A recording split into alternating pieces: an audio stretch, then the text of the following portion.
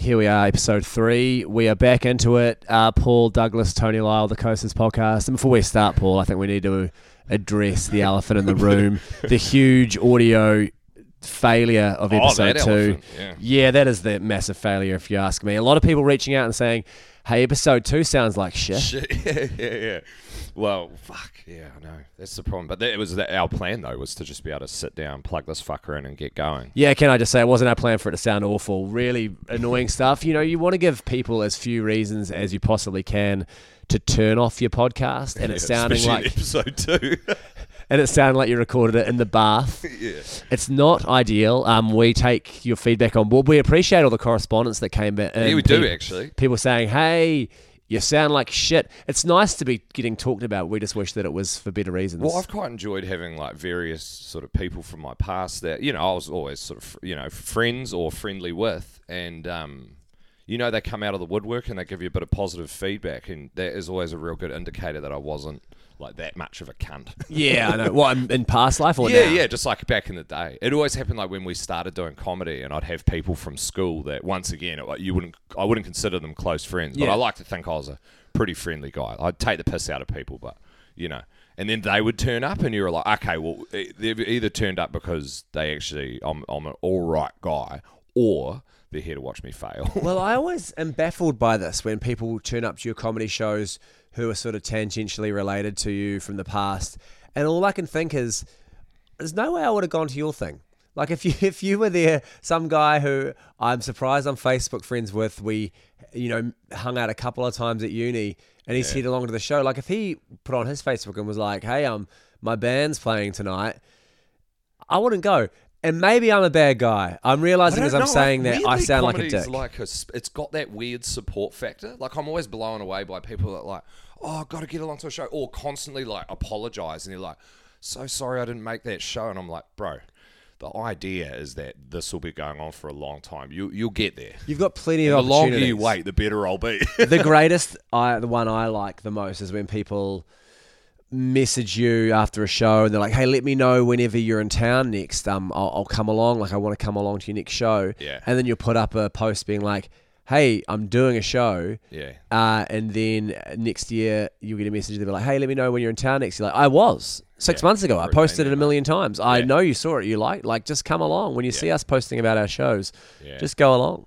Yeah, empty promises, eh? I think a couple of mixed messages from me there I realised straight away. Me being both surprised that anyone comes and annoyed that they don't. They don't, yeah. That was a bit of a cake and eat it too moment. But, yeah, fuck. Yeah, I enjoy that part about it, though. Like, people turning up. Although occasionally people turn up and we're not going to start naming names and you're like, oh, God. Name names. Gotta have. Let's take them down a peg. No, I know what it is like though. When there was like one kid that was just a shithead at my school. Like, you know, one of those kids that's like a bully, like an out and out bully, and then like I don't know, somewhere along the way they turned into a slightly better human, and then they act like that doesn't hold any weight anymore. Like, once you're a bully, you do have to send some emails, a tone. I wonder. I wasn't a bully at all. Have you ever thought about going back to people you wronged at high school and like getting in touch and saying, hey, listen, sorry about being a dick? Or has anyone ever got in touch with you from high school and been like, hey? Funnily enough, a couple of the guys that I was probably the biggest dicks to are now like some of my best mates. Yeah. Do you know what I mean? Like one of my best mates, we used to fucking hate each other and I was just a cunt to him. But I'm pretty good. I mean, this is the problem with a podcast. You're basically like putting your one-sided arguments out there. Was I a bully? Nah. Did I bully people? I think every kid has bullied people. Yeah, you know? I think everyone does try to emphasise and you think, it doesn't really fit. I don't like the way it feels. And anyone that's like, I got bullied heaps, but I never bullied. No bullshit. You found a weak. You had like a cousin that was weaker than you. Bullied down. And I went to an all-boys school in the South Island of New Zealand, so it really was to survive, you had to either latch on to some sort of stronger, tough people. Was that, because actually that's interesting, because I went to co-ed. Were you did you go co-ed in intermediate? Co-ed intermediate. I was a 12-year-old. I was friends with all the girls. That's ruthless, bro. Right when you're cut you off when you're getting juice in your diesel. And you're dieseling up as well. You're thinking we're on here, fellas. Yeah. But I even think just the idea of having girls who are your friends, it's makes you so much more of a well-rounded individual. Obviously, we still had friends who were girls, but you just don't see them every day. You only saw them at special occasions. It makes you a freak. It makes a whole school of people are these social freaks who see girls and don't know how to act. And the idea that people were going to school every day and seeing girls, I feel like it must make you, first of all, so much better in school because you're not just, there's not a kid down the back of the class literally whacking off. Oh, fuck. Bro, I had a mate whose mum was a teacher at St. John's School in Hamilton, and it's like right next to the university, and there were a couple of classes that like were on the road, and obviously like uni classes are constantly turning over.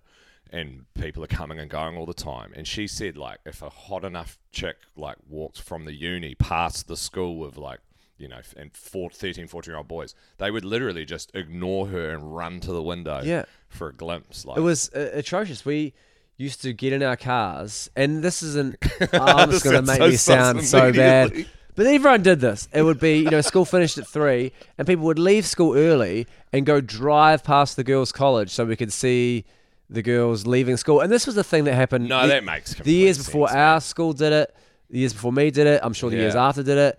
And they'd go and, I don't know, we'd just go like see girls like they were at the zoo because we were so unused to it. And that's wild, eh? I think there are studies, and someone will probably correct me on this and be like, that's not true. But basically co-ed school for girls makes no difference. Like they're just going to be pretty successful regardless. It's not a massive drop off. They're just more well-rounded human beings. And for boys, the school results are drastically improved at a co-ed school. At a co-ed school? Yeah, so single-sex school doesn't work. It doesn't, and co-ed or single-sex for girls is about the same level of achievement. Yeah. And for guys, it's like, you're so much better to go to a co-ed school. We had no choice. There was no co-ed school in the town I grew up with. They just get all these just hyped up young boys and just go, all right, let's get you all in a big school together, all 1,000 of you. That's crazy. That's why, like, I think, you know, these are murky weeds to get into, but like, let's get in the murk. You're gonna regret it. Like the Dilworth situation. Okay, you got straight into it. Well, no, we're not gonna sit on the Dilworth situation, but that is an all boys school, no? Yeah, but I don't think you can blame the students for that one. No. What I'm saying is that I reckon like there's an element of like boys are way more snitches get stitches.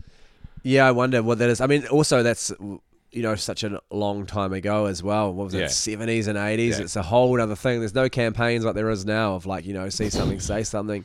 Your mental health and all that sort of thing. It's just like bury it deep and take it to the grave was the old adage. What are just to fucking pull out a deal with? What are some of your alums? Your alums from your what school was it? Marlborough Boys College. Oh no, sorry, say that again. Marlborough Boys College. Oh yeah. The big name, the one, the only Anton Oliver. True. All black captain. Sure. Otago, hard man. Yeah. What a guy. I think he's an Oxford graduate. Yeah, huge brain on the guy. Yeah. Leo McDonald, another rugby guy. I feel like we the do. Business, the accountant. Yeah. Maybe this is a real New Zealand thing, but all of our notable alum, I think, were like rugby players. I don't think they really focused on anyone else. There's probably people who have done incredible things as well, but they're like, yeah, if you're an All Black, that's the number one thing you could do. Yeah, because we've got a pretty good lineup from Hillcrest High, Hamilton. Is that Jesse Mulligan? Jesse Mulligan. Oh, the project RIP. Pax Asadi. Laura Tupou. Oh. Laura Langman. Oh, nice. And RIP New Sonia Waddell. Well, do you remember Sonia Waddell? Rob of Waddell's, course I remember Sonia Waddell. Pretty sure Sonia went there. Yeah. I believe. Could be wrong. And Kimbra. Fucking Kimbra, man. I think I saw Jesse Mulligan interview Kimbra, and maybe they did it at Hillcrest High. Yeah, they did, and they've named the common room after Kimbra. I think Jesse's got like he's probably got the tech room. They should name the like 7th form like what's the rec room or whatever. Oh, the common room. 7th room, common room, the Kimbra and Gaudier, someone that I used to know, so that when you leave, you're like, see you later. See you later, totally. Never see you again. It's pretty funny, like, because they did like some post. Hillcrest High did some posts, and they were like tagging all their alum. Did you get it was the like tag? coming up. Fuck no. Bro. You didn't get the tag? No, and we were having a school reunion, and like people were like, "Oh, come along to the school reunion." This is outrageous. This is a travesty. This is Paul Douglas. This is what 3-time New Zealand Comedy Gala representative, 7 days. Reigning People's Champion, just like literally can't take the belt off me. What else have I done? Most improved in cricket at Hillcrest High. Yeah, I don't think they award you for the awards you got at the school. No, that's true. There's a couple of teachers there that I've spoken to since, and they were the teachers I liked at the time. Like, I think they realised I was like just a funny kid and just kind of let me roll. Yeah. And then, like, the other teachers, it's like, I don't want to go to a school reunion and just have people go, oh, I'm not surprised you're a comedian, you shit-talking piece of shit. Yeah, you know, someone tried to... There was a Facebook chat piped up years ago, and it must have been for the 10-year, anniversary of us leaving school in the 7th form. And there was a lot of buy-in from a couple of people, and I didn't even know this person. Who is this? Yeah. But then it just died out. No one went. No one did it, and that's the end of that. Yeah. I was thinking about maybe giving it some juice for the 20 year. I finished high school in 2004, so it'll be end of next year. Yeah. We're 20 years since I left high school, which is enough to send you into an existential crisis right now to say those words out loud. Holy shit, that's a lot. But nonetheless, maybe I'll chime back in on that Facebook chat, even just for the yarns. Yeah. Well, they actually tried running a 5-year. It's too soon after. A 5-year one. It was too soon. And it's like, what have you done? I went to university. Yeah. What have you done? I also went to university. Well, I did like Camp America. It just happened to line up that I'd done Camp America. I'd been dating an American chick for like 4 years. Yeah, you're the most interesting guy there. And then I came back and I turned up. I was like, I've done fuck all. I ended up it would be very the funny of a chick I didn't plan on, like just got maggot, and like a chick that I like used to be friends with, and next thing you know, her and I slop around the corner, just real unnecessary situation. It's very funny to go back to a 5-year high school reunion and hook up with someone that you went to high school with, but you maybe never did. And you're like, we're just back here. We're back here at high school. That's exactly what it felt like. Sometimes you just got to let it go. And then I just yeeted back to my mate's place to play. What were we playing at the time? Wait, you did that? That is outrageous. Oh, as in like people were going to town and stuff, and we were like, nah. And you never had any sort of romantic connections at high school? No. We were just friendly. We were just we were just kind of mates. And then that night it was like we were talking, and then it was just one of those ones like. And then afterwards it wasn't like it time and place. Awkward. It was just fucking just around the corner, and then call it a night. I love the idea of that's how you kiss Paul. Just yeah. Yeah. No. I'm just Admittedly, I'm so glad I'm married, man. You're out of the game. Oh, it's exhausting. The game is exhausting. Yeah, not quite that often I ever I'll see. Played it, to be honest. I was at a concert at the Melbourne Wine and Food Festival. Actually, emceed that a few weeks ago, and I saw a young couple, maybe 20-year-olds, in the dance floor, and you could see the dance. It was the full, the birds sort of putting their feathers up and the mating call and a little bit of testing out each other and the passion. I watched it, and I must look like an absolute creep because it's just two young, attractive-looking people dancing and kissing, and me watching, being like, "Oh my god, I can't believe you're doing this. This is it's broad daylight. There's it's 3 p.m. And you guys have just met, just hoeing into each other on the dance floor." Did you ever go to Beer Fest in Europe? Yes, I did. So I've never been, but I've just seen all they just like pictures middle of the day, and it's like some chick load on a dude. There's a few festivities going on at Beer Fest. We were there for 3 days in total. It was 3 of the greatest days of my life. The first day, went in early. It was one of the opening days. You want to get a table. We're able to get a table at the Hofbrau tent, one of the big tents. Really got into our work. And at like 3 p.m. or so, they clear the tents out and they get the dinner nighttime crowd in. They sort of, otherwise everyone would just sit in the same tent all day. So I understand. And in that same process, I just lost everyone. And I was pretty bruised, but I was still operating with a legitimate head on my shoulders. I wasn't completely blackout or anything. But I just couldn't find anyone in the whole place. Couldn't find our friends. I was just by myself. Is this kind of everyone having roaming data? Yeah, I don't think I had roaming data. I think I must have had a cell phone, but it wasn't like just text and meet up for whatever reason. Must have been 2013, 14, so a decade ago. That's the old school. At the end of the night or at this time we meet at this Well, we'd never made these plans. You got to make those plans. My plan was, I went old school, and there's rides at Beer Fest. So there's those spinny rides that go real high, the one that takes you up and then spins. Oh, yeah. So I went on that and thought maybe I'll be able to see my friends if I get up really high. And I went up, spun around, couldn't see anything, but had a hell of a time. Was like, wee, where are the fellas? I can't find them. Went back down, went back to the tent. Was like, maybe they'll go back to the main tent. Went in there, went upstairs there. So maybe I can look out over and there was a German family there. And I just got chatting to them. And they're like, oh, well, do you just want to sit down and have dinner with us? We'll shut your dinner. I'm like, okay. So I sat down with a German family, had a full pork knuckle and another stein with them. A wife and the husband, wife, 2 little German kids all dressed up in the dirndl and the lederhosen. I sat down, had a pork knuckle, had some yarns through some broken English and some German, and then thought, well, I probably should knock this on the head and head home now. It's 10 at night, pitch black, and had to train home to the campground, which was another huge nightmare. Managed to go the wrong way on the train, so I think I ended up wandering back to on the train campsite. No good, man. Maybe 3 a.m.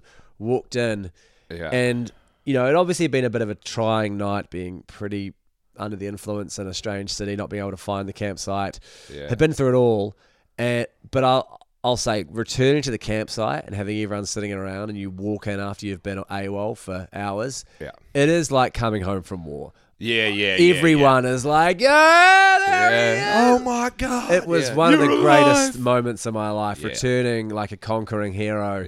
Everyone's like, where you been? It turns out everyone was together, just at a different tent. They'd all had a large, great night together. No one else was lost, just me the whole night. But it was nice to walk back in and be greeted with such a rousing welcome. And then we just woke up and did it all again. And on the third day, we were like, okay, I think we've had our fun. We'll just go back in, have some lunch, have a couple. Kind of like Vegas. Like you get 3 days into Vegas and you're like, just get me out of this fucking city. Well, we were literally like, let's just have a stein or 2 and some food, maybe go on some rides. And before you know it, we're 6 or 7 steins deep, dancing on a table, singing Robbie Williams' Angels. Yeah. And it was probably the biggest night of them all. Yeah, that's usually the final night. It is. It's like the first night of a stag do or like a wedding week, Yeah, first night fever is certainly something that needs to be studied by scholars. Because often you'll arrive at a venue or whatever it is, and you know full well the event is the following day. Yeah. But I think, you're probably not hungover at all. You're probably sober, so your just natural energy level is very high. Yeah. You see all the people that start to arrive, so you get the here we go, and then there's just something that hits. Bro, stag do's especially, like a few of the last stag do's I've been to, one guy had to bail after the first night because he was spewing up blood. So we dropped him at home and then carried on. Definitely, that's a bailout.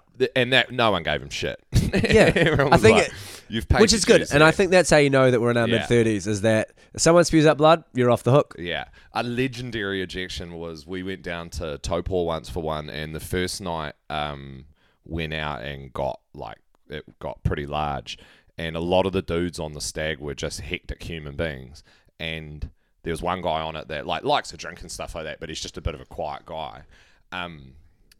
That dude essentially got like a private flight out of Taupo just to escape and not have to be there for the second night. But he was like, he was a shell as well, but no one actually saw him. You just saw him the night before being like, get me out of here. And then recently a mate didn't make it because he tried tackling another mate on a bowling green. The other mate saw it, reverse checked him. He shit whipped onto the bowling green, hit his head twice, split his earlobe open, and we just get a message the next day going, I'm going to ride this one out in the dog box, boys. So, it's hard, man. First night fever, like some people, it's like a straight up disease for them, bro. Yeah, well, I think it's probably people who have been looking forward to it for too long, potentially. They're really putting all their eggs in one basket of this is going to be the biggest weekend. You'll know this. Young fathers are a sucker for it, bro. Well, yeah. I think there's always the idea of young fathers. I mean, I have known to do this once or twice. I think my one where I really got caught out was after the birth of our first child. Yeah. I had a close friend's wedding, and it was only maybe 10 days later. And so, I hadn't slept for 10 days. I feel like I probably told the story before. And didn't even mean to, but just didn't realise how unprepared I was coming. And obviously hadn't, consumed a single beverage for 3 weeks. No, but the lack of sleep as well. And just got into the wines and went home with a jacket that wasn't mine. Wow. It was a real nightmare. When you put the jacket, looked like mine, didn't know it wasn't mine. Morning, put it in the suit jacket bag. Yeah. And then you go to the next wedding, you go to put it on and be like, geez, this is a tight woman's jacket I've got on here. Actually, it was a man's jacket, and one of the other fellas messaged me afterwards and was like, "Hey man, I just went to a wedding and my jacket's massive," and I was like, "Oh, mine's tiny." So we've done a switcheroo. So we actually replaced the jackets, and no harm, no foul. That's so good. Yeah, wine as well, though, man. Like it always cracks me up how wine just makes women like bubbly, and it makes men think they're real cool, and then that's when heaps of real bad mistakes happen because for whatever reason it really amplifies our egos, I reckon. I think it's because of the sheer quantity that men happen to consume. Because I'd say, and this is a generalization, but I'll stick to it. A lot of men drink beer for the most part as their, you get home from work, you have a beer. Yeah. And so that beer is 355 milliliters of liquid. And if you have a wine, that's half that. You got a little wine glass. So you're used to consuming a certain amount of physical liquid. Yeah. And so when you go and drinking at a certain speed, so you're having a chat, you're having a sip, let's say every fifth word on average, and you get a wine and you do the same thing. You're drinking a wine at the same speed you're drinking a beer. Yeah. But it's a vastly more alcoholic liquid. So you end up just drinking the same amount of liquid, and you're like, well, I've actually had 2 bottles of wine before they've done the first dance. And that is why I think that the wheels do tend to fall off when the fellas get a head of steam up on wine. How much do alcoholic beverages such as water... No, I want... What's the question you're... here we go. I'm trying to find out, like, what... Does wine or beer have more water in it? I mean, my assumption is that it's... Does wine or beer have more water in it? Beers are generally 3 to 8% alcohol, meaning about 92% to 97% is water. As opposed to wine, it's 80 to 90% is water. Yeah. Hard spirits, you're looking at 40 to 60 water. Meth, 0 water. Meth? No water. Methamphetamine. Yeah, it's just the beautiful Moorish taste. Until you cry because you've hit rock bottom. But yeah, it will do that. In time to announce our new podcast sponsor, Meth. Use code COASTERS on your next purchase to receive some meth for free, I guess. Yeah.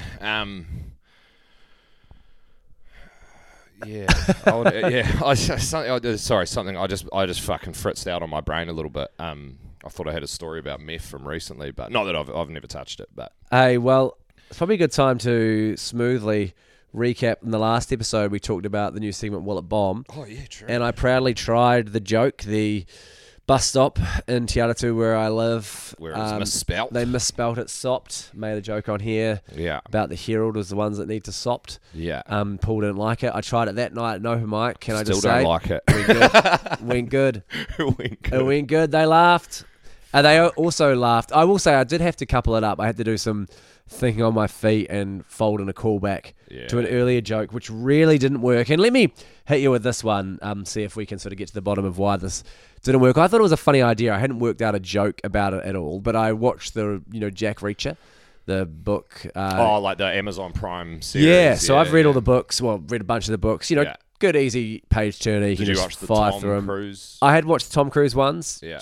It's just not the same book. Character, yeah. It's just a different movie with the gotcha. same plot, except his whole thing is he's a big guy. That's the entire thing. Yeah, I mean, that's been well covered. And so I watched the new Jack Reacher Amazon series, and it dawned on me, and this is what I tried to do with stand-up, because in a book, you can cover a lot of a character's inner thoughts and feelings in a natural way, because you can just say what he's thinking, which is not as easy, and you can just say the information that he knows in his head. He works things out, and you can just write it, but you can't have that in a series. No. So he has to somehow show that he understands all the stuff that's going on, and so he just says it. And so the joke that I tried to say is, in the series, they've just made Jack Reacher autistic, because he just constantly misreads the situation. He's reciting off these giant lists of like very specific facts about all these weapons and areas. He's bumming people out all the time, like misreading social cues. He's giving like people bad news when he should obviously be empathetic. But it's not like that in the book. A real lack of empathy, but he doesn't have that in the book at all. No, because it's an inner monologue. So I tried to cover that off as Jack Reacher being autistic. Just autism bombed. in general, man. Now that bombed. The Will It Bomb. Autism, brother. Yeah, well, I thought it was a funny notion, but turns out no one else agreed. So good to leave that one where it was. But it worked well because I got to do it as a callback in the Herald piece. And can I just say... Could you pivot it to, completely different kettle of fish, but maybe it it works roughly is like that he's more ADHD. Could work, probably. You know, like probably, he can't help but like talk his shit out. Like, yeah, well, it is like it. It's crazy. Someone's like, "Hey, what do you think? What should we do for lunch?" And he's like, "Well, the chair over there is positioned this way, so 3 men could break in here and snap your back, and the bullet I've got goes 300 meters per second." And the guy's like, "I just asked you for lunch," and then he grins at the camera, sort of. But you're like, "That's crazy. You don't look like you're handling this at all." Some woman's husband's dead, and she's like, "Is my husband gonna be okay?" And the lady's like, "I'm sure he'll be fine." And then he goes, "He's probably dead." And everyone's like, "What are you doing?" Like, just a massive misreading of social I don't know cues. if I'm going to bother with it necessarily, but like... It's a good mindless watch. Yeah, I heard the second season's way cheesier than the first, though. Like, I've only seen the first season, so I can't comment. I'm really... Okay, well, we'll double back on that. Well, this conversation actually, because I'm not trying to spoil anything, this pivots perfectly into the next conversation that I wanted to have, and that is spoiling TV shows, because somebody, a prominent media figure in New Zealand, radio host, Clint Roberts, we'll stitch him right up, he posted a new TV show on Netflix called One Day. I don't know if you're familiar with it at all. It used to be a book. I think it's also been a movie, but it's a very popular, probably the most watched TV show on Netflix right now. Was One Day. Like the pirate? No pirate. It's a romantic comedy, right? Yeah. Oh, okay. And so it's only just come out on Netflix, very recently come out. Yeah. And Clint obviously had finished the series, and he posted a picture just of the cover of the show, and then underneath it, a single emoji. And I'm not going to do what he did, because I'm not going to tell you what the emoji was. But it killed it. But the emoji was a clear indicator of what was going to happen in the show. So if you showed anyone the post and you showed them the poster and then the emoji, they would click? No, you would think, oh, that's just the tone of the emoji changes the show. And it hadn't been out long enough for anyone to see it. And, he's got a large following of people on Instagram. And I saw it, and was maybe only 3 or 4 episodes in. Yeah. It had only been out for a week, and this is a 14-episode show. Yeah. So he's binged it and then chucked up a spoiler, and it is a spoiler, undeniably a spoiler, because when I finished it, a massive sort of thing happens, and I'm thinking, well, I kind of was waiting for this to happen because of the emoji. That is the worst one, man, when you're waiting for it. Like, spoilers. I've had a couple of people spoil things for me, and I've wanted a straight-up tombstone pile drive. It's so annoying, and because almost any information is a spoiler. If it's something happy, in your back of your head, you're going, well, now nothing sad's going to happen. If it's something sad, you're waiting for something. I don't even want to know if there's a twist. Yeah. Because that's what people will be like, oh, the twist is crazy. 100%. It's like, so now I know there's a twist to this. Because a lot of movies will hide the twist, if you will. But yeah, like, do you know that movie Burn After Reading? Yeah. I mean, I won't do the spoiler, but for anyone that's watched it, I could describe it close enough. There's a scene, that comes out of nowhere. Very hard to talk about spoilers without doing spoilers. But no, I mean, this movie's so old, I don't think anyone would crawl up my ass for actually spoiling it. But there's just a very prominent scene with Brad Pitt that's real, and it kind of comes out of nowhere. And this guy told me about it, and it just killed it. It was like, there's no point watching the movie now. Yeah, when you know what the thing is, you know what I mean. And anyone that's seen the movie will know what I'm talking about. I'll watch it anyway, and then you're like, no, it's just I even found this with a series, and I know they're trying to be good with these, right? They're trying to be good for everyone's mental health, and a trigger warning at the start of an episode. But I was watching, what's the one, and it's based off a computer game, and the world ends, and a little girl and an old man sort of walk through the woods. The Last of Us. The Last of Us. Yeah, great show. Give it a check. Check it out. It's very, very good. But the start of the episode, and I understand they're trying to be good, but it had a trigger warning. This episode deals with suicide.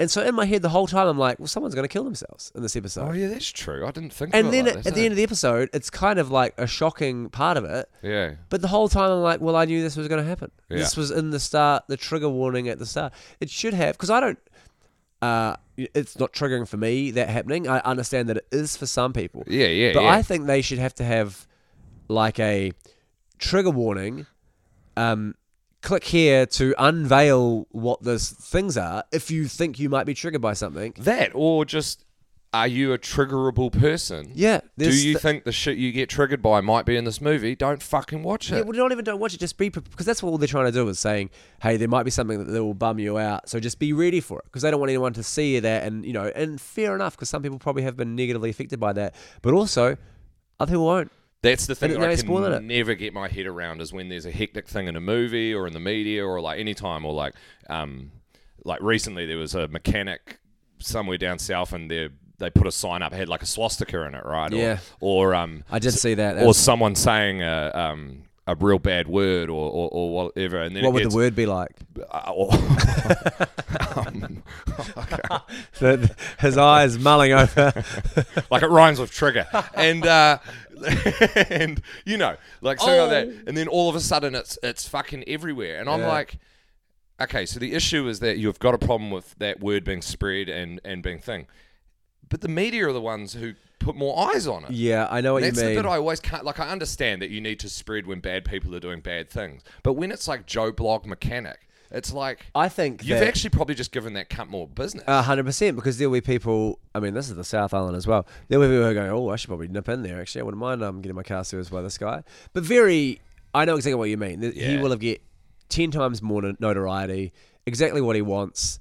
And I mean, also, just don't put a swastika on your building. It seems like such an easy decision. You know, people, you say something about a swastika and they try and do that like faux justification, like, well, do you know it's actually a spiritual Indian symbol? And you're like, yeah.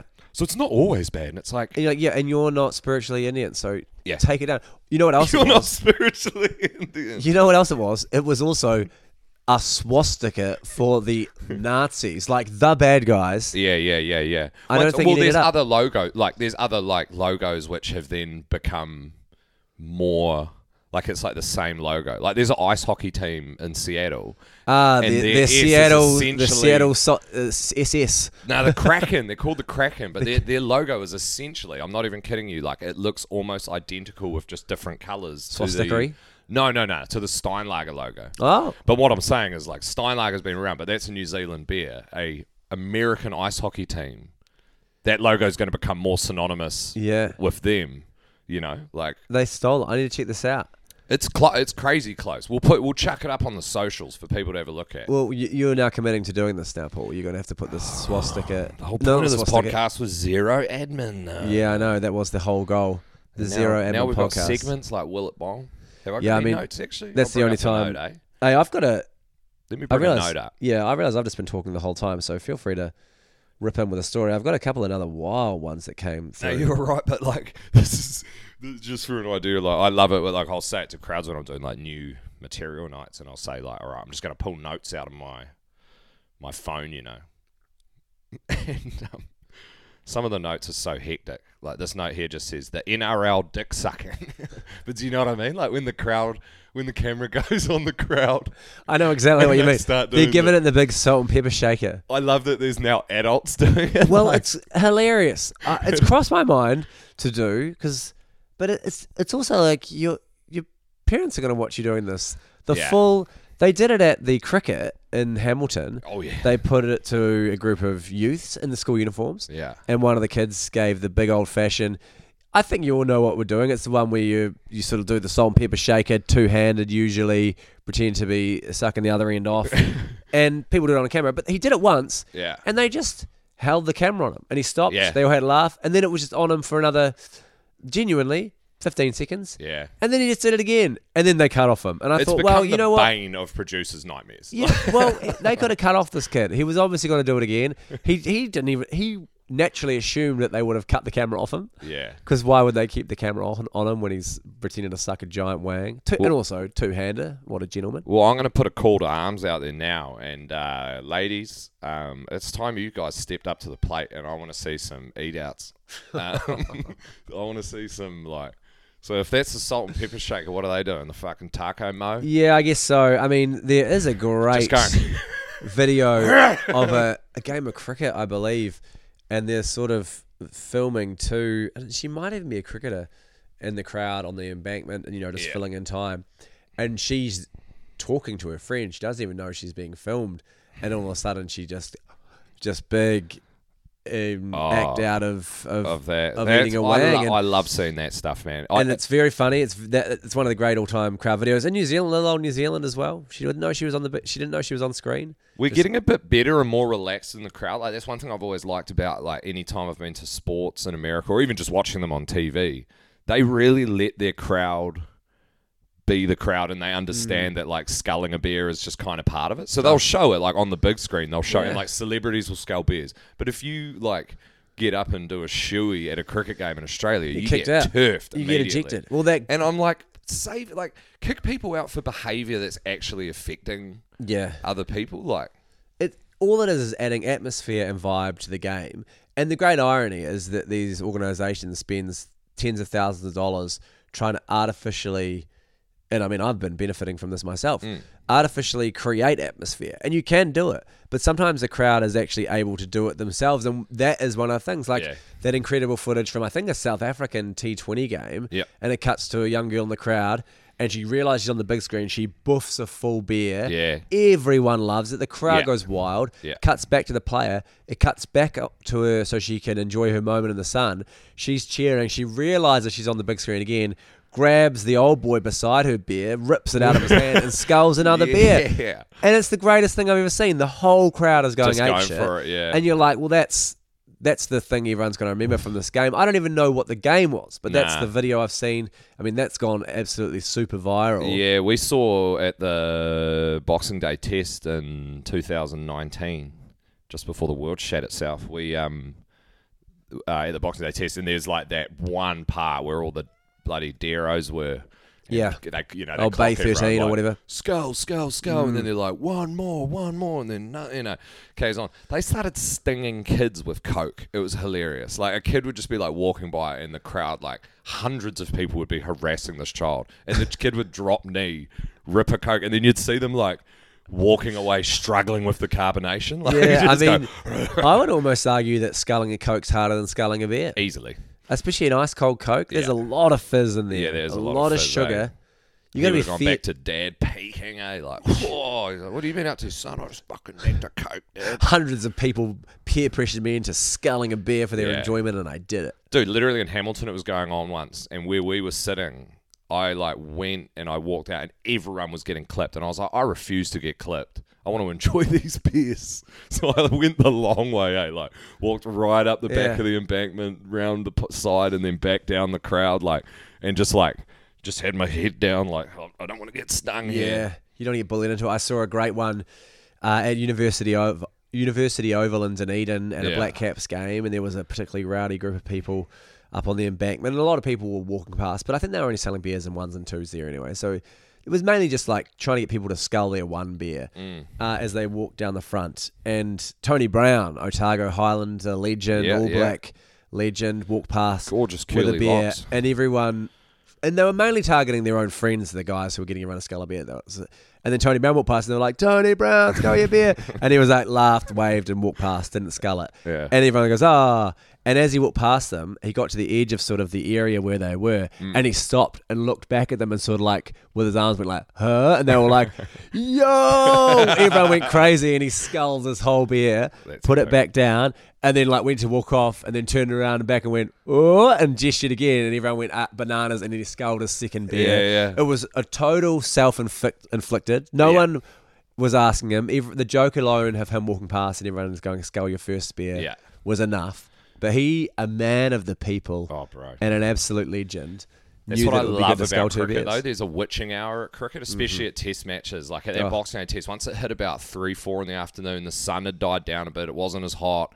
People were steamed. Like it ended up being power in numbers. Like the cops there weren't enough cops to kick everyone out. And at one point, you know how people make a snake with the cups. Yeah. You kind of see all the crowd slowly start turning around and like the cheering getting real loud, but everyone's facing away from the ground.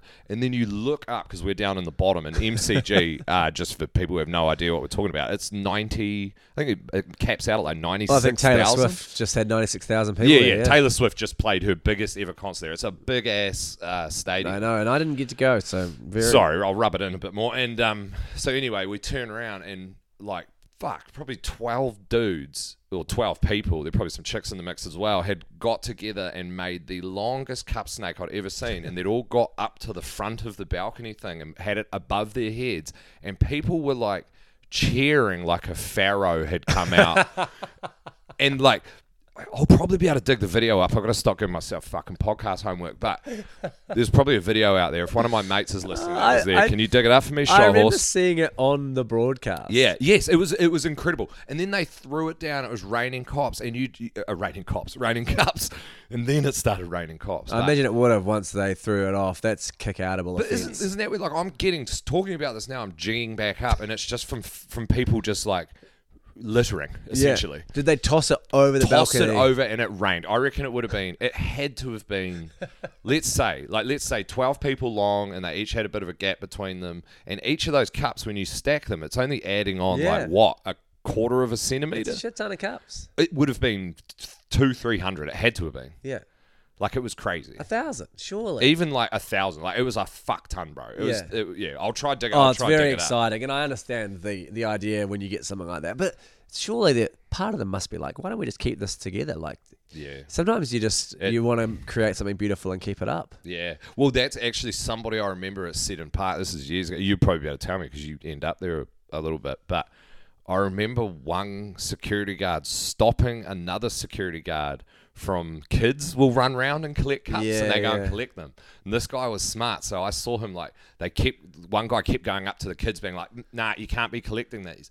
The other guy was like, nah, let him collect them, and then when their snake's real big, swoop in, and they've kind of done our job for us a little bit. Totally. Well, that's what I was thinking of, the cleanup, like even that, because they used to have the cups that would be like, maybe you got $1 back every time you brought it back. It was a good system. The kids would be scooping these cups up, genius, trying to get them all back. And they're essentially, and for a grown man, he's had his 4 beers. He's like, just take the cup out. Or you're getting I got shook down by a couple of kids. They'd come up and they'd be like, "Can I have your cup?" And I'm like, I'm still drinking, mate. Yeah, you do end up sort of necking the end of your beer to give your cup to a kid, which is a little bit niggly. But, I mean, you're encouraging them to be good with money and a bit of an entrepreneurship in there as well. This is true. A bit of a scab culture coming through, I'll say that, saying, give me something that you've already paid for. We also, one time, we were at Eden Park, just an idea of like being hectic at games and when it's like not too bad. And this was just great. This was a good little bit of like street justice. Kyle Mills was playing, and I don't know why we didn't like it. He's fine as a human. I've never met the guy, but fuck, we were giving him shit. Hey, like all we were really doing was just going Millsy, like that real droning. So anyway, there was this family in front of us, right, and then there were 2 people behind us that just like a couple, like boyfriend, girlfriend, or whatever, but a bit older. So there's a family in front of us. They've got a couple of young kids with them. And we're swearing, but we're not like going overboard, just as you would. And we're calling up Millsy, and we're just having a good time. We're steamed. The people behind us go and get security and bring about. Next thing you know, security's going to be like, we've had some complaints from these people. They're saying that you're swearing and all this bad behaviour, and there's children right there. And then the mum and the dad with the kids spun around and goes, we've actually really been enjoying their company. And then those 2 fuckwits just had to walk away. Yeah. And then the security guard was like, I'll sit here and just like watch a bit of their behaviour. And like, you can't kick people out for going, Millsy. And it's the classic thing of, this is what people want to do at the game. You want to engage with the people. Like, you're not being awful. You're not screaming at them saying anything bad. It's all fun, and I feel like half the time the players think it's pretty funny. Oh, totally. Over the years, sure, man, I've been like, anyone that knows me and has been to sports with me knows that I like to get a bit chirpy and verbal. But if anyone wanted to have an actual fight with me, I'd drop nuts. But like probably the best one I ever did was when I was a kid and we were watching cricket. It was Canterbury versus Northern Districts. And what's his name? Caddick? What was Caddick, the English guys? Simon Caddick? Yeah, something like that. Caddick, he was that real tall, used to play for England, and he came over here and played domestic for a little bit. Richard Caddick? Caddick. You're probably getting lit up here by the cricket nuffies. Oh, he was a bit shit, and I fucking put him on ice anyway. So, Anyway, we were at Fine Leg by the sight screen, and he'd been bowling. Andrew Caddick. There we go. And he'd been bowling. I'm calling you out, Andrew Caddick. I hope you remember Andy, this. Yeah.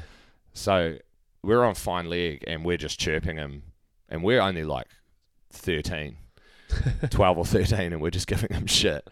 We're just like, yeah, whatever we're saying. And eventually he gets over it. Like, he walks up to the boundary rope and he goes, yeah, all right, boys. And then he's like, calm it down. And then we just keep going. And he comes back in and he goes, you know what, boys? Can you hear that? He's like, I think that's your boy's mum's calling you to come home. It's dinner time. And then I was like, nah, Caddick. I was like, that's your mum calling me back to bed. And he got like visibly shell-shocked that a 13-year-old had just put him on ice with a sledge, and then the next over, bro, he was like at point. He was like, I ain't going back to these guys. Also, what an odd time for him to bust out like a bad comeback, or like not even comeback. It was shit. First opening salvo to a group of kids. Yeah, and I was just like, nah, Bolt, that's your mum calling me back to bed. Like, through outrageous call. And 13. He didn't, well, as far as long as we were there, he wasn't back on Fine Leg. He was like, yeah, my spell's over. Yeah, I feel like you've got to be able to take, I mean, just don't listen. Surely you can stand there and just not pay attention to the crowd. Yeah, they're having problems with it in professional golf at the moment. Like, as the game gets a bit more casual and, you give people an inch, they take a mile. And there was like a player, I can't remember, was it Will Young, maybe? Anyway, there was a golfer, and he like just goes up to the crowd and he's just like, I'm just sick of it. And I'm like, you've lost. You have lost. Gone full Shooter McGavin. Yeah. You just have to lock it out. This is golf, people. Yeah. Like, all that's going to do is, now that video's out there, he's just going to get heckled more. Of course, people go, well, we've got a target. We know, and especially as golf does sort of become, it's changing the audience. And I mean, it seems like they're trying to change the audience. Obviously, there's that hole, what's that drinking hole on one of the courses where everyone goes absolutely ape shit. Yeah. Once you get more of that, you're trying to get fan engagement. You're encouraging people to cheer. You're going to get people chirping. And as long as you're not doing it. Totally. Here's a hot tip from the Coasters universe. If you want to like up your shit talking game, or like you find that you get into shit talking sessions, or someone's talking shit to you and then you like leave hurt or something, the way that people forget, and this is how you lose shit talking, and then it kills it, and it can kill the buzz. Never justify. So if someone's shit talking about you doing something or whatever, like, oh, you useless bastard, and they come back being like, nah, it's because of this, you've lost. Yeah, you've lost. What you do is you come back and you start ripping on them for something. That's shit talking. Yeah, it's the old adage. I mean, in politics, they have explaining is losing. Anytime you've got to explain yourself, you've already lost. Yeah. You just got to come back in hot. So just eat it. Just eat it, because they've already said the opinion. It's out there in the open. So now you just got to eat it, think of one of their flaws, and then hit them with it. I feel like I'm back at boys' school already. I know. Hey, now here's one for you. This was a wild time. I was doing some commentary on the weekend. I was in the NZME building in town, sort of central Auckland. Yeah. Walked out. It was maybe 9:15 at night, and there was a young lady, maybe 40, so not that young. Yeah. Japanese descent, and she had. Does it matter? No. Well, it does, really. No, it's key to the story. I couldn't help it. She had like a big backpack, a big like full travel bag on wheels, and then a smaller duffel bag on top. Yeah. And she had some bits of paper with her, and I'm thinking, oh, she's lost trying to find a motel. There's a Ramada Suites just next door, and I thought to myself, easy fix, she's looking for that. Yeah. I was like, hello, hey, are you looking for the hotel? It's just over there. And she had no English at all, full Japanese only. She held me up a bit of paper, and it said, actually a phone, and on it had like some Japanese, and it was on Translate, and it said, hello, my name is, I'm a Japanese national, I'm in New Zealand seeking asylum, I've run out of money for a hotel, and I'm trying to find this address where they'll help me. And I was like, oh, wow, this is full on. And I was like, okay, like read it, saw the address, she had these papers with her, like full refugee status. Excuse my ignorance, but like that's like, the assumption is that wouldn't be coming from Japan, that person. Well, yeah, that's kind of like, I have no idea. I guess people seek refugee status for a whole bunch of reasons. Oh, totally. But I just, I mean, I was surprised, and I was like, okay. And on her thing, she said she's run out of money for a hotel. So she's looking for this address, and I was like, oh, that's around the corner. So I walked her over the corner, bag heavy as hell, wheeled it over there. We found the address. The place where I think she was thinking would maybe like put her up for the night was just a closed office building. And so we're like, oh, okay, how's this going to go? Where should we go with you? Like, I can't just leave you on the street out here. And so Tony. Tried to go online onto her phone and using Google Translate on my phone. So saying, hey, my name's Tony. Yeah. Trying to, let's help you out here. Where should we go? Like, and I was like, should we book you back into a hotel? This place will open on Monday. And she basically was like, I'm out of money. And she showed me her little Wise account, and she had like, whatever it is, $160 in it. And I was like, yikes, this is tough. And I was like, what about like a backpackers? Maybe we'll get you in a backpackers for a couple of nights. And she was not that keen. And this is all through Google Translate, mind you. So this is taking an age, every one of these conversations. Yeah. In the end, she was like, this place here, so backpackers. And I was like, I can drive you up there if you want. Yeah. And also try not to be like, this is safe. I can imagine it'd be terrifying for her. She's been in Japan a day ago. Now she's in Auckland. So we drive up to the backpackers. You'd hope by then she'd picked up on your demeanour. Yeah, well, I was trying to be very much like... Although I'm pretty sure let's help you out. Yeah, no, I was thinking... Until they're not. So I wheeled the Demio around and, it's got kid seats in the back, so hopefully she's like, oh, yeah, cool, this guy's a maniac. Oh, that, and I don't think there's a whole bunch of creeps kicking around in Demios. Demios with kid seats? Probably there is a few. Yeah. Usually the people who are creeps that are in Demios are only in them for a very short period of time, from the time they hotwire them until the time they crash them into the front window of a building. So that's when the creep ratio is very high. We do have the two most like ram-rateable cars out going. You got a Tita and the Nissan Tita. Yeah, very. Throw a Toyota Echo and Toyota. What's the little hybrid one they have? Oh, the Yaris. No, it's not the one I'm thinking of. Not the Echo. Anyway, bad yarn. Get back to your bad Japanese yarn. Woman. So anyway, bad yarn. I drove her around the corner to a backpackers, went in, explained the situation to the guy behind the desk at the backpackers, was like, listen, and he was like, she still has to pay it. I'm like, yeah, no worries. He gave her a good rate, but he was like, the room's rough. Like, this is... Oh, was it like one of the ones where Saturday night, it's almost a halfway house? 10 p.m. on Saturday night. And I was like, hey, I guess it's better than nothing. Drop her off, said, good luck, Godspeed. I texted a whole bunch of numbers that were on all official forms about if you need help, if you get stuck. No one's ever texted me back. No one's ever called me back. I left her there. I've gone away, and that's the last I've heard of it. She booked 2 nights until Monday until this thing was open. But that's... How crazy would it be if she has one of those wicked refugee stories where they come and they grind and they make, and now she's owning a company and she's going to be on like, she'll be on like 7 Sharp and she'll be like, and there was this nice creep in a Demio. Well, I thought it was so crazy that you can come over, they go, cool, welcome to New Zealand, we look after you, which is what we should be doing, what we could be doing, but then they're like, see you later, get in there, we're not giving you anything. It's wild that you can go, get in there, get after it, go have a walk around, go to the central Auckland, and then just... here's all your bags. There's no sort of accommodation sussed for them. Yeah, I actually find Americans to be the most like hospitable people, man. As far as like helping you out in a moment, like I had mates that. I could have brought her brought her home. Oh yeah, but like it's a bridge too far. Well, no, but even like just little things. Like a story I always remember. I wasn't there. It was just mates of mine. They were doing the Camp America thing, first time out of the country, and they were in. Did they say Baltimore or something like that? They were in a city or DC or something like that. Anyway, where they got dropped off, they realised they fucked up the drop-off point because it was just like normal taxi. They get dropped into an episode of The Wire. Essentially. And then they had to like walk like a couple, and they were walking past like, they were just like, oh, this is shady. But they didn't really think anything of it, kind of power and numbers. I think there was like 3 or 4 of them. And this dude just pulled up and goes, you boys need to fucking get in my car right now. And he loaded them all in there, drove them to their hostel or stuff like that, and was like, oh my God. Like...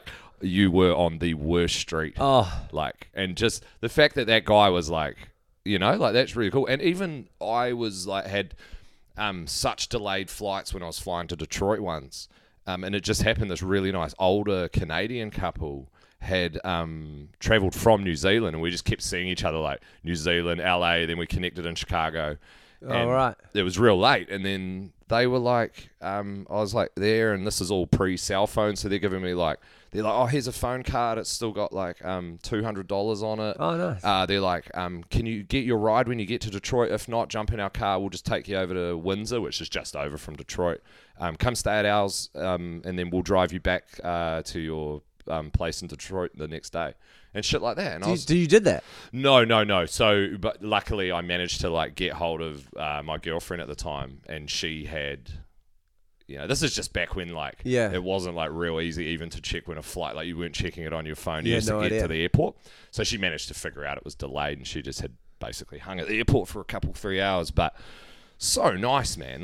Yeah, well, that was kind of what I was hoping at the time. I was just like, I hope that this helps her out. Yeah. And that she isn't stitched up. I also thought, I've been in strange cities late at night, and so many times you're like, oh God, how sketchy is this? And I'm a, big, buff, burly bloke. And this is a fairly diminutive Japanese lady. So you're like, it's not a great time to be out. And you have to wonder all her worldly possessions in the 2 bags she's got. And they're heavy as fuck. They're so heavy, the bag she's got. Yeah. So you're like, she wasn't very mobile at the best times. And then that's hard, It's not like she can't even just bail up wins and be like, Well, that's exactly the thing of... I don't know what she's doing now. I mean, she only booked 2 nights, so that's... But I suppose if you're a refugee and it's like you've got your way out, you just have to take it. Well, and I also wonder if there's some sort of, I don't know, kick you out thing. If they're like, hey, you can't be sleeping on the street, back to Japan you go, and who knows what she ended up coming from. But hopefully she's all being sorted out. It's that one where I'm like, I'm surprised. I mean, I left some messages on some aunt's phones and text messages to How long ago was this again? It was on Saturday. This is only 4 days ago. Oh, shit. Oh, sorry, that recently. No one's messaged me or shown any sort of care from the old New Zealand Well, if you're out there and... I'll be incredibly surprised if she's listening to an all-English podcast, considering how our conversations went the other day. It was very tough. And it's also very funny when you are dealing with someone who doesn't share your language. We both understood that, and yet we both kept trying. It was clear that I didn't speak Japanese and that she didn't speak English. And constantly I was talking to her, and constantly she was talking to me.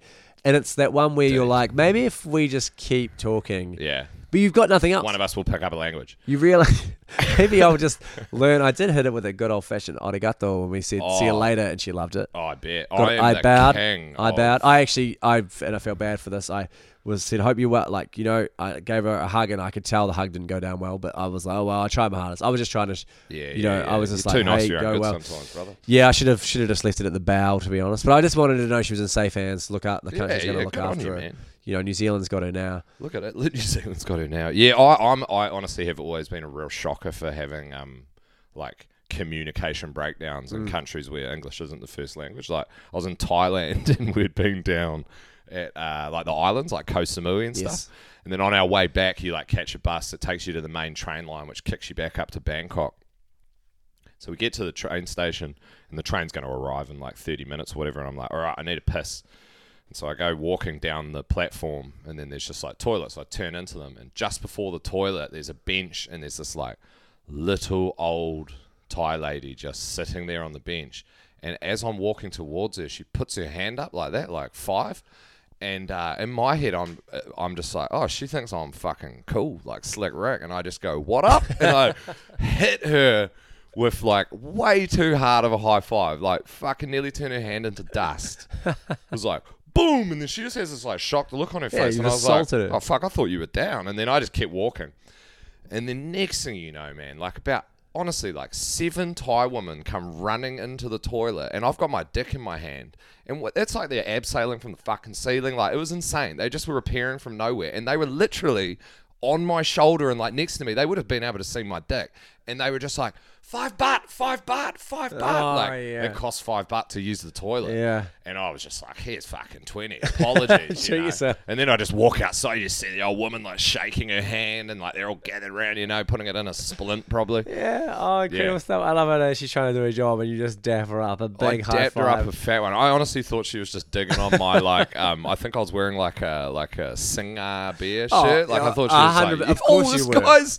Yeah, she's like, I've never seen one of these before. Yeah. Every single white fellow who walks through here doesn't be running a Singer or a Chang singlet. Yeah, man. I went from feeling so cool to wow. That was That was no good, man. You realised the area ways. Yeah. Oh, that's good stuff. That's probably a good place to end it for the day. Sweet. Hey, a little bit of news. Managed to get a show off the ground in Christchurch. Was supposed to be going for Blink-182. Oh, yeah, man. On Monday, but Blink-182 decided they're not going to go to Christchurch anymore. I actually think that there needs to be an investigation into that, by the way. I think, from what I've heard, the venue has Queens of the Stone Age one day, Blink-182 the next, and then they were like, yeah, we just can't bloody do it, which is crazy that they only worked out they couldn't do it last week. That's rough, man. I feel sort of bad. Like New Zealand definitely is like, it's like an easy cancel. I feel like New Zealand on the international music circuit is almost like how we treat the odd open mic, where you're like, you're going to go, you signed up for it, and then you're like, I can't do it. Fucked. But I don't think it's the band. I think it's the venue. And it's crazy they can just go,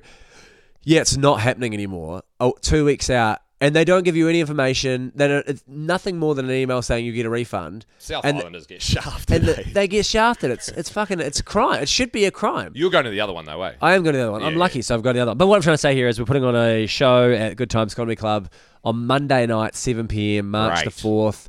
I'm down there anyway. That makes the flights tax deductible. So why not chuck them in there? And, I'm keen to put on a show. So if you're in Christchurch, come along to that. If you're heading down from Blink-182, come along to that. Then there's a work in progress show in Auckland on March 16th, which hopefully should be better now that I'm doing the Christchurch show. And then a couple of other nice little announcers coming up in the not too distant future from both myself and Paul. Yeah, we definitely got more. I'll just stick to the tour down south next week. Yes. Ticket sales are dire. Are they?